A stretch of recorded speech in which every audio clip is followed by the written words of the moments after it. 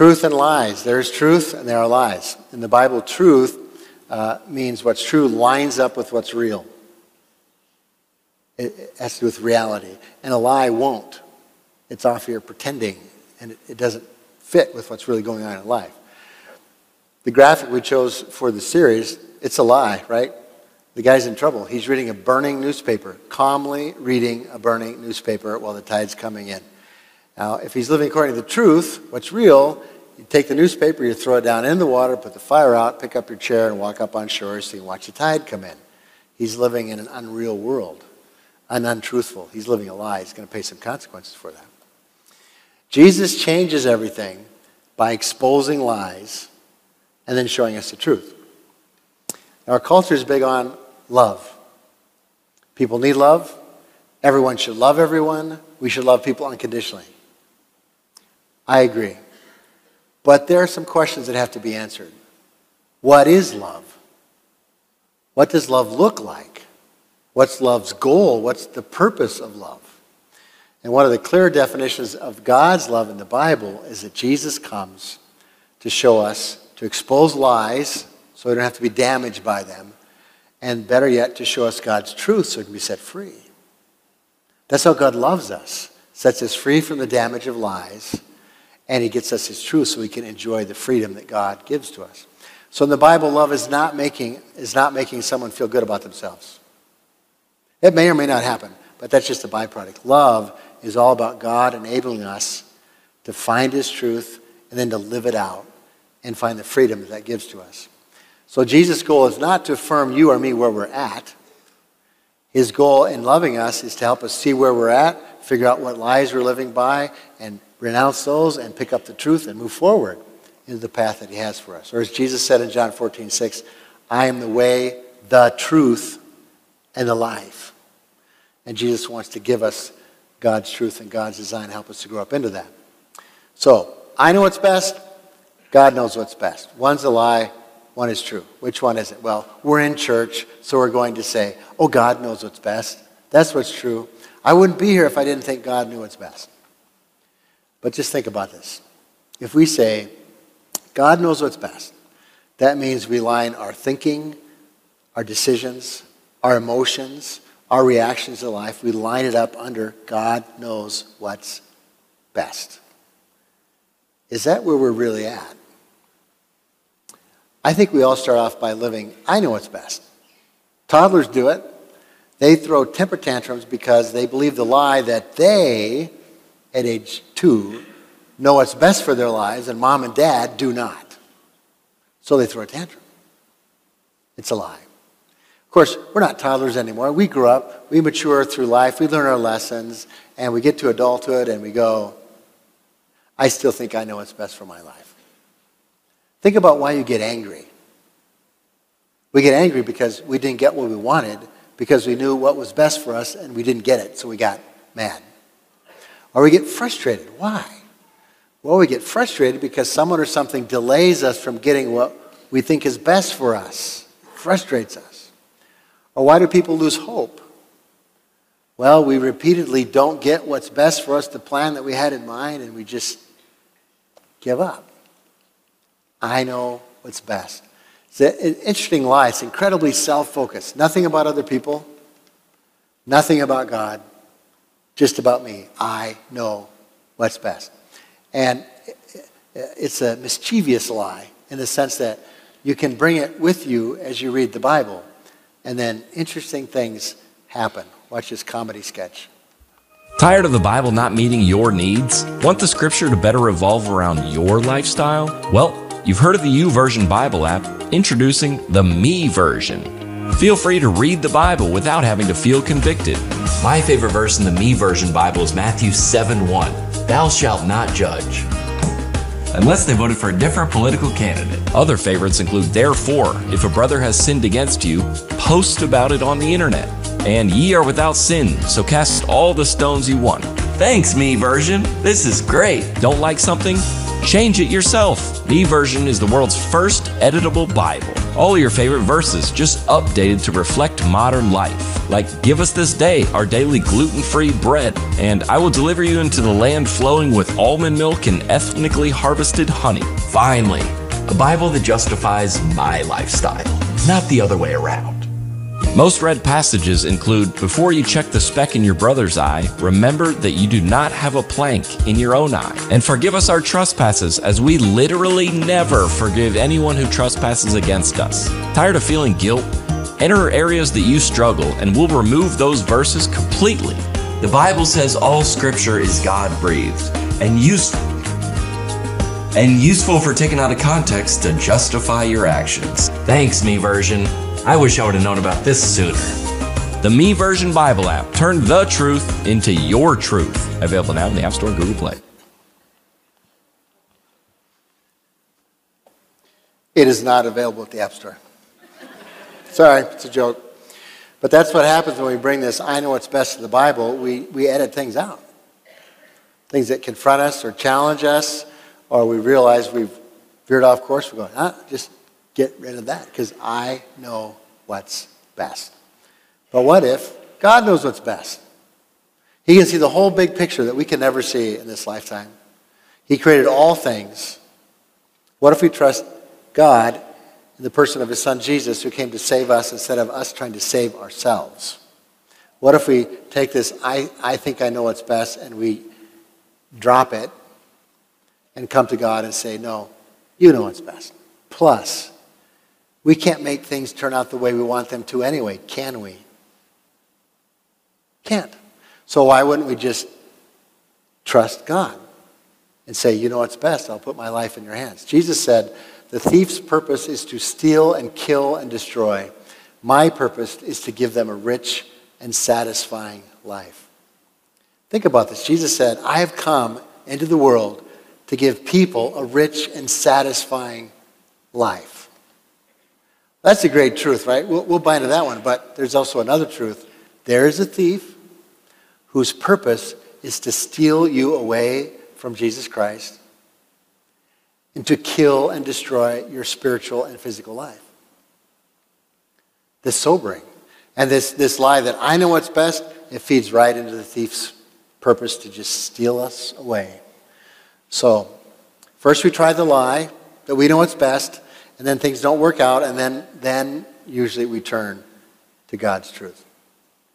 It was a spring day in northeastern Nebraska. It was not a warm spring day, a cool day, upper 40s, maybe low 50s. Not bad, but, Anyway, our daughter, Sarah, age 3 at this time, came out of her bedroom with her swimsuit on. She loved the water, loved to swim. And she announced that she was going swimming. And I said, Sarah, it's too cold to go swimming today. If you look outside, people are wearing long pants and shoes and coats, and it's too cold. If you go outside swimming, you'll be shivering, and you'll want to come in right away, and you could get sick. It's just, you can't go swimming today. Sarah said, I'm going swimming. So I think it must have been a day off, and I thought, parents have to have a little bit of fun, right? Just a little bit. So I thought, I'll call the bluff. I put a coat on. I went outside. I got the small plastic wading pool, pulled it up next to the back door, and I got a hose and filled it up with 50-degree tap water. And Sarah's watching me do this, so excited. She gets to go swimming. Dad's filling up the pool just for her. I couldn't wait. Pool gets full. I open the door up and say, okay, Sarah, it's all yours. Go swimming. Because I knew what would happen. She would start to go down the steps, this concrete steps in the pool in bare feet, and she may not even make it down the step, right? Cold concrete. And if she did, the minute she hit the water, she would jump up and run back inside. And maybe say that I was right. Maybe. Nope. Sarah calmly walked down the steps, sat down in that 50-degree water outside in the upper 40s, lower 50s, and played, 30 to 45 seconds, never admitting it was cold. She looked extremely happy, although I think maybe there were signs of shivering beginning. And then after 30, 45 seconds, she smiled and said, "I'm done," and she went back inside. Sometimes we're just like that. We think we know what's best. We know what's best, and we plunge ahead, and then we find out it's not working so well. Little side note, I asked Sarah permission to share this story, and she said, "Dad, her daughter Hannah did the same thing." I don't know. My will be done. I know what I want. I know what's best for my life. I will do what I want to do. My will be done. So that means if that lie gets spread on all the areas of our life, how we handle our time, how we manage our money, how we understand and live out our sexuality, how we treat people in our family, how we approach work, that lie that we know what's best, that my will always be done, it's like we jump into the cold water and we pretend for a while that we actually do know what's right and our will is great, and then we start shivering and realizing it's not working. We have to flip the switch and say to God, "Your will be done." Whenever Christians gather around the world for centuries, we have prayed together the prayer that Jesus taught us. And in the opening lines of that prayer is this line, "Thy will be done on earth in our life as it is in heaven." Your will be done. We say to God, "You're the creator. You designed us. You know what's best for our lives. You know what's best for all the areas of our life. So we choose your will and your design, not our own. Your will be done." And in this learning to say, "Your will be done," Jesus is our example. It's a great example. He prayed one day, "Father, if you're willing, please take this cup of suffering away from me. Yet I want your will to be done, not mine." Now remember, Jesus, fully God, fully human. Not really something we can comprehend or figure out. But suffice it to say, Jesus understood the pull of our humanity saying, "I know what's best," and God doesn't. So in this two-sentence prayer, Jesus is approaching his arrest and upcoming crucifixion, which he's well aware of. He says, "Father, if you're willing, please take this away from me. I'm not sure it's a good plan or it's too hard of a plan for me." But then he says, "Yet, I want your will to be done, not mine." He surrenders to the Father's will. And this is the essence of getting away from the lie, getting the truth. We say to God, "I want your will to be done." It doesn't mean you don't have a will and don't have to make decisions. It means your will, you say, "I'm going to put my will in line with God's will." That's what I want. We live by faith. We live by faith that God knows best and hindsight helps. Let me explain. None of us, we all have ideas of how we think today and next year and the next decade is going to turn out. We just do. We have this idea in our head. You have no idea what's actually going to happen. I don't either. So we say, "Okay, God, I don't know. You know best. I'm going to trust you to lead me through today, and I'm going to trust you to lead me through the rest of my life." And when we look back at certain times of our life, when God brought us through something really difficult, when we struggled to believe that God did know what was best, we go, "Oh, why did I struggle? It was a hard time, but look, I'm looking back and I see how God got me through. He did know what was best. I didn't." I had 5 months of seminary left, and then I would graduate, and I needed to find a church to be a pastor in so I could provide for my family, wife and 2 kids. So in the denomination that I was in at the time, pastors weren't appointed, they were called. So churches would get a spate of resumes, and the call committee would look at them and pray about them and decide a candidate to interview and to ask. And I just needed that to happen for me.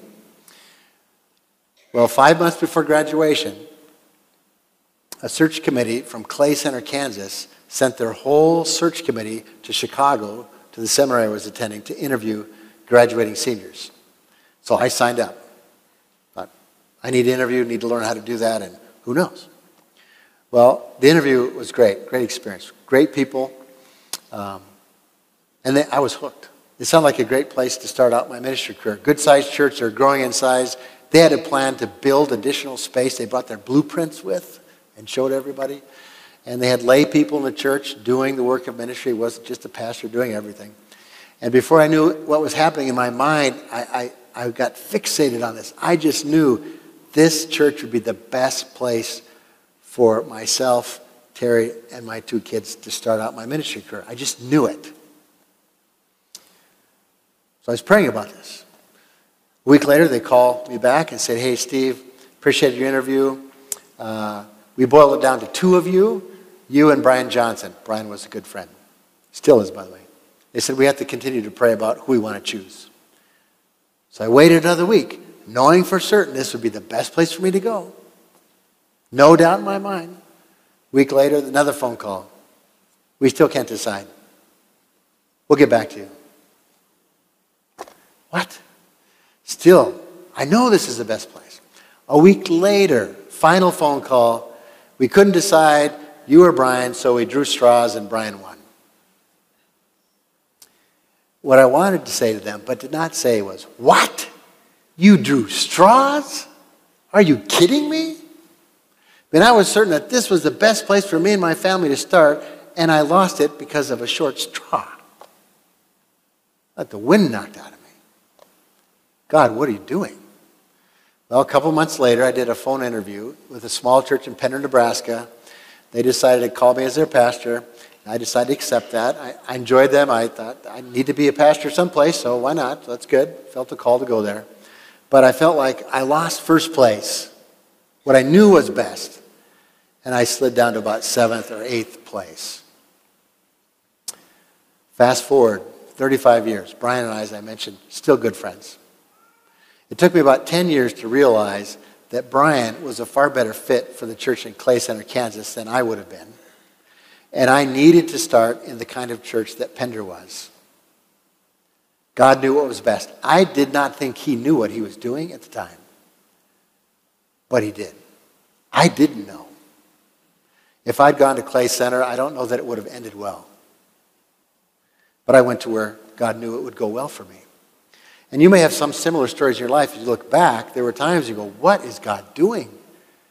But then you can say, oh, look at what happened. God did know what's best. That's why I say we live by faith that God knows what's best, but hindsight really helps us out. You see, God's sovereignty is kind of our fallback position. And God's sovereignty means he actually is putting all the pieces of everything together in a good way that brings him glory and honor and ends up being good for us too.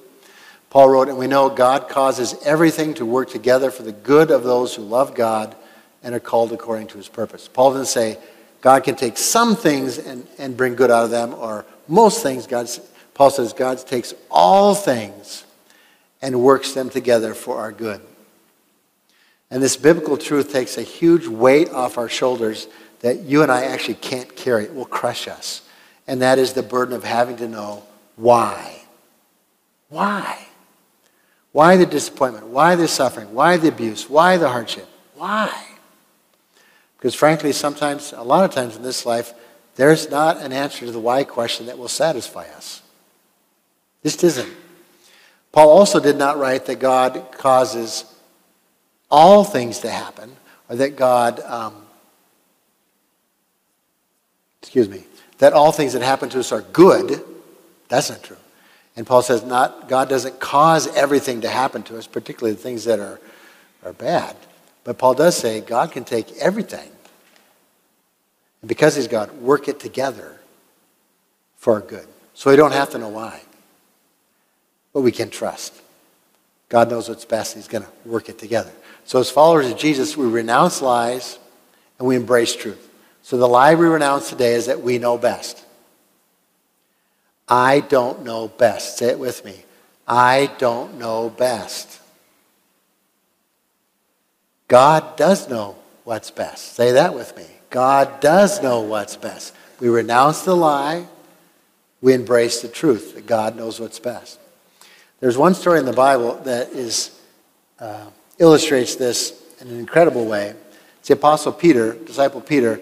He's the first one to say Jesus is the Messiah, the Son of the living God. He's a natural leader. With that natural leadership instinct comes this certainty that he knows what's best, even when he doesn't. From then on, Jesus began to tell his disciples plainly that it was necessary for him to go to Jerusalem and that he would suffer many terrible things at the hands of the elders, the leading priests, and the teachers of religious law. He would be killed, but on the third day he would be raised from the dead. But Peter took him aside and began to reprimand him for saying such things. "Heaven forbid, Lord," he said. "This will never happen to you." Jesus turned to Peter and said, "Get away from me, Satan. You are a dangerous trap to me. You are seeing things merely from a human point of view, not from God's." Wow. Peter looks Jesus straight in the eye and says, "You're wrong. You do not know what's best." And Jesus looks Peter right back and says, "No, Peter, you don't know what's best. You're looking at it from a human perspective. You can't see God's perspective." And then for the moment, at that particular moment it was true, Jesus called Peter Satan, the liar, because he was believing that at that point. Now, it's really easy for us to be like Peter. When the pressure's on, when something like our happiness, our success is at stake, we just know what needs to happen. We know what's best. And we feel like telling God what to do. Take a breath. We only see things from a human perspective. We can't see things from God's perspective. Peter's plan for Jesus would have left our sins unforgiven. Not a good plan. Peter didn't know what was best. God the Father did. And Jesus the Son affirms God the Father knows what's best. He followed the Father's plan. Our prayer for this week, it's on the program. Pick one up on the way out if you didn't get one on the way in. One true God, Father, Son, and Holy Spirit, reveal to me where I am not trusting you and still thinking that I know best. When you reveal my foolishness, I promise to renounce it. Today I choose to embrace the truth that you know what is best for me and are causing all things to work together for my good. Let's just pray that together right now. Pray with me. One true God, Father, Son, and Holy Spirit, reveal to me where I am not trusting you and still thinking that I know best. When you reveal my foolishness, I promise to renounce it. Today I choose to embrace the truth that you know what is best for me and are causing all things to work together for my good. Amen. And keep that on your heart and mind. You'll need it this week. I'll need it this week. And it opens us up to the truth that God has for all of our lives, which is always good. And all the people say, amen. Pray with me.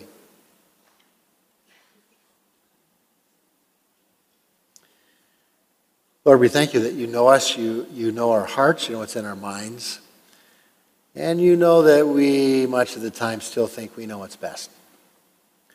And that's where a lot of our anger, our frustration, our disappointment comes from. Give us the courage, we ask, to humble ourselves and admit that you know what's best, and really seek out your design for our life.